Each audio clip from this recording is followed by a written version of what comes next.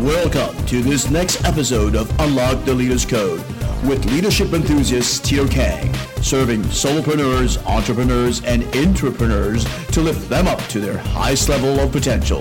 Without further ado, here's your leadership coach, Tito Kang. Aloha, friends. My name is Tito Kang, and welcome to this edition of Unlock the Leader's Code Live 2017. That's right, we're Monday, January 9th, and we're starting off this week. I'm starting off 2017. I'm back on track and getting ready to rock and roll. And as I promised, just before the holidays, just before Christmas, I am going to go over the 21 laws, changing the format a little bit where I'm going to do the bit of a teaching here. And it's going to be rebroadcast in our podcast. If you're listening to the podcast, that's what you're listening onto right now. And after the teaching part, which is going to take about 5 to 7 minutes, I'm going to be asking questions of anyone that's been on the call or respond to any questions that I get afterwards. The great thing about Facebook Live is that you can still post comments below, and I can take a look at those later on and see how that works out for you guys, and then respond to those questions, right? So, the 21 Irrefutable Laws of Leadership. It's a book written by John C. Maxwell. I've done close to about, in the past 2 years, 10, 11 masterminds, touching about 110 to 200 people in those masterminds. And I keep continuing to share the concept. What's key about this is that every time I share the principles or the laws with all the leaders, regardless if you're leaders that have been in the leadership position for a long time or a new leader coming into the position, it's always there's always a law that kind of reaches out into the leader and makes her question herself and thinking, wow, maybe I need to apply more of this law. Maybe I need to understand more of this law. So hopefully I will be able to achieve the same thing within this Facebook Live. It's the first time I've done it, so bear in mind, if there's any questions, please ask those questions after the teaching component. Write them down and I'll be responding to them later on. If you're on a podcast, you'll have to go back to my Facebook Live on my Facebook page to see the questions and how I have answered to them. They won't be on the podcast, right? So let's get going. The first law is the law of the lid. And in the book, John shares the story of the McDonald's brothers. Now, the McDonald's brothers, or it might be a couple of founders from Starbucks, there's great leadership lessons that stem from that. So McDonald's brothers goes like this, and then there's a movie coming out on January the 25th that's going to be sharing the story of the founder, played by Michael Keaton, who plays the main character, Ray Kroc, and how he comes about discovering McDonald's brothers and the system they have. So the McDonald's brothers were very successful. They achieved success. In fact, they were splitting an income about $200,000 US back in the 50s. So that's a lot of money between the two of them. And they started embarking upon creating what they thought would be franchises, but as they did on their own to sell those franchises. In a span of a year, they sold kind of 10 franchises, but only built one.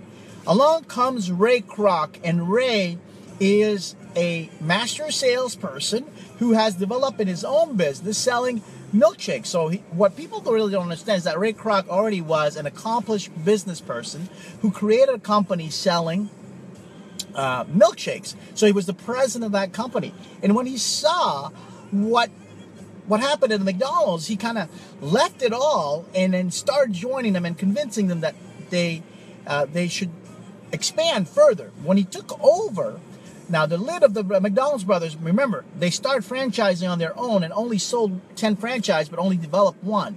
In a span of a year, he sold 55 franchises and developed close to about 40 of those. So his leadership lid was higher. His competencies in some areas that the McDonald's brothers did not have was much higher than them. So John asserts that inside an organization, the organization growth is limited by the leadership lid of its leaders. So how can a leader increase that? Now, my own personal experience on this is the following one.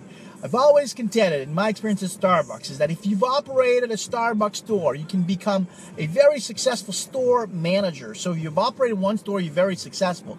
Once I take that one store manager and provide them the leadership position of a district manager overseeing now 8 to 10 stores, the leadership lid has been reached. The manager has to increase their lid. Whatever they've learned that made them a successful store manager no longer is in play to make them become a successful district manager. The competencies, the skill sets that's required to get there is no longer there. So how does the store manager become successful? Well, very important. How they do that is that whoever their leader was is to prepare them for that, to put them in a development plan to increase their lid. Because you've seen a lot of times where what a leader that's put into a leadership position, a new leader that's put into a leadership position and has achieved in the previous position before where they didn't have to lead people, they tend to work harder. They tend to work more. They put in a lot of time, and they're working on all the wrong competencies. They're thinking that their skill set that they had that made them successful before is going to help them become a better leader. Now, the basis and the foundation is strong. A leader should know what they are doing. However, to become the super leader that you're meant to become, you need to increase your leadership lid. And that is to know more and to learn more about leadership. What's missing right now in our environment, if you go to school, there's more courses on leadership, but before, nobody really understood this, about giving lessons on how leadership and what leadership entails. There's a lot of aspects of leadership that affects your leadership ability or efficiency. However, those efficiencies, you have to hone them. You have to understand where you are yourself as an individual, as a leader, as a super leader that you want to become. So when you plunk in the store manager into that leadership position, you must first provide them with some leadership skills development prior to that. Now, for those entrepreneurs and solopreneurs who have achieved success creating a business on their own and started then to recruit. So who's the first person you recruit when you're a solopreneur? Well, the answer I might give you today might surprise you. The first person you should recruit is your executive assistant. Because one thing is for sure, if you're a solopreneur, right, if you don't have an executive assistant, you are the executive assistant. A lot of solopreneurs that I coach or I counsel or consult or advise, they are stuck with one key thing, is that they don't have enough time. But we all are tasked with the same amount of time. Last I checked, right? So if you haven't recruited or understood what are the tasks that you can delegate to an executive assistant, that's the first thing a solopreneur should think about. The executive assistant that's going to take them. The second role that the solopreneur, once they grow, can help them achieve. Oh, Chimidapsu Direct, how are you doing? The second level a solopreneur must achieve once they've recruited as executive assistant is to find the COO, the vice president of operations, their general manager, whom they can transfer the projects that's going to get into the details of things. But that doesn't require their genius as a solopreneur. But that's for another point. Those are the lids. You see those competencies or those skill set that increases, requires for you to understand yourself. Where are your strengths? Where is your superpower skills? Where is your areas of weaknesses? To be honest with yourself. What don't you like to do? What kind of person do you work really well with? What is your vision? What is your vivid vision for your company, for your enterprise, for your team? How do you meld in your team's vision into the larger organization if you're an entrepreneur? How do you get that going? Well, it's important for you to understand how to achieve that. So the law of the lid reaches here. In the story that I have with Starbucks, Howard came across Starbucks when he was a vice president of sales for a company that was selling serveware, coffee serveware. And he realized, reading one of his reports, that the serveware that was the most sold was by this little company out of Seattle called Starbucks Coffee Company. In fact, it outsold Macy's in coffee serveware. Can you think about that? Now that in the recent news, Macy's is shutting down 68 stores, Starbucks is growing, right? When he came up and he joined, he dropped everything in New York. He earned a big salary up in New York as a vice president of sales, moved his family right over onto the West Coast in Seattle, a city that was actually declining. Boeing was having some difficulties and had to convince his family, let's move over there. Let's be part of this. And not only that, he actually took a pay cut. He took a pay cut of half of the salary that he was making in the company that was selling the serveware when he joined Starbucks. So here he is trying to convince now Starbucks that he discovers this barista in Italy, like he says it. And he says, why can't we have all these communities, these places where everyone comes and gathers around coffee, a great cup of coffee, which is what I have right here. Take a little sip.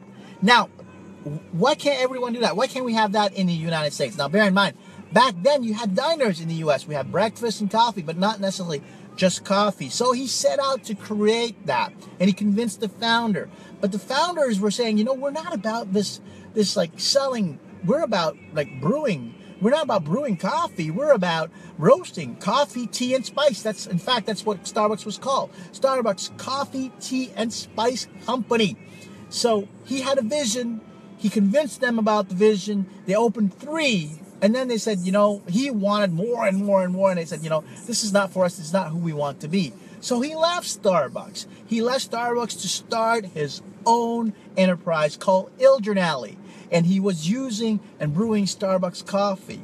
In fact, up to the point he believed in it so much, his lid was higher where he could see the organization taking itself to the point where Starbucks sold back their company back into Howard, and he turned all his Il Giornale coffee into a Starbucks branded stores as we know them today.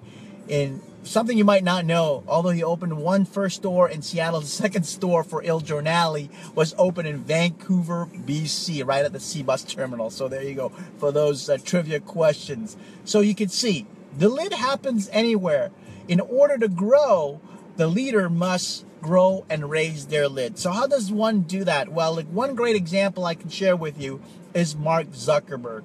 The Instagram founder has said something about Mark Zuckerberg and his ability to lead. He is an eternal apprentice. He didn't use those words. Those are my words. But what he created, he says that Mark is so curious and wants to learn so much. He doesn't come in and bestow his knowledge and his greatness upon the team that he's either purchased. Now, he just purchased Instagram.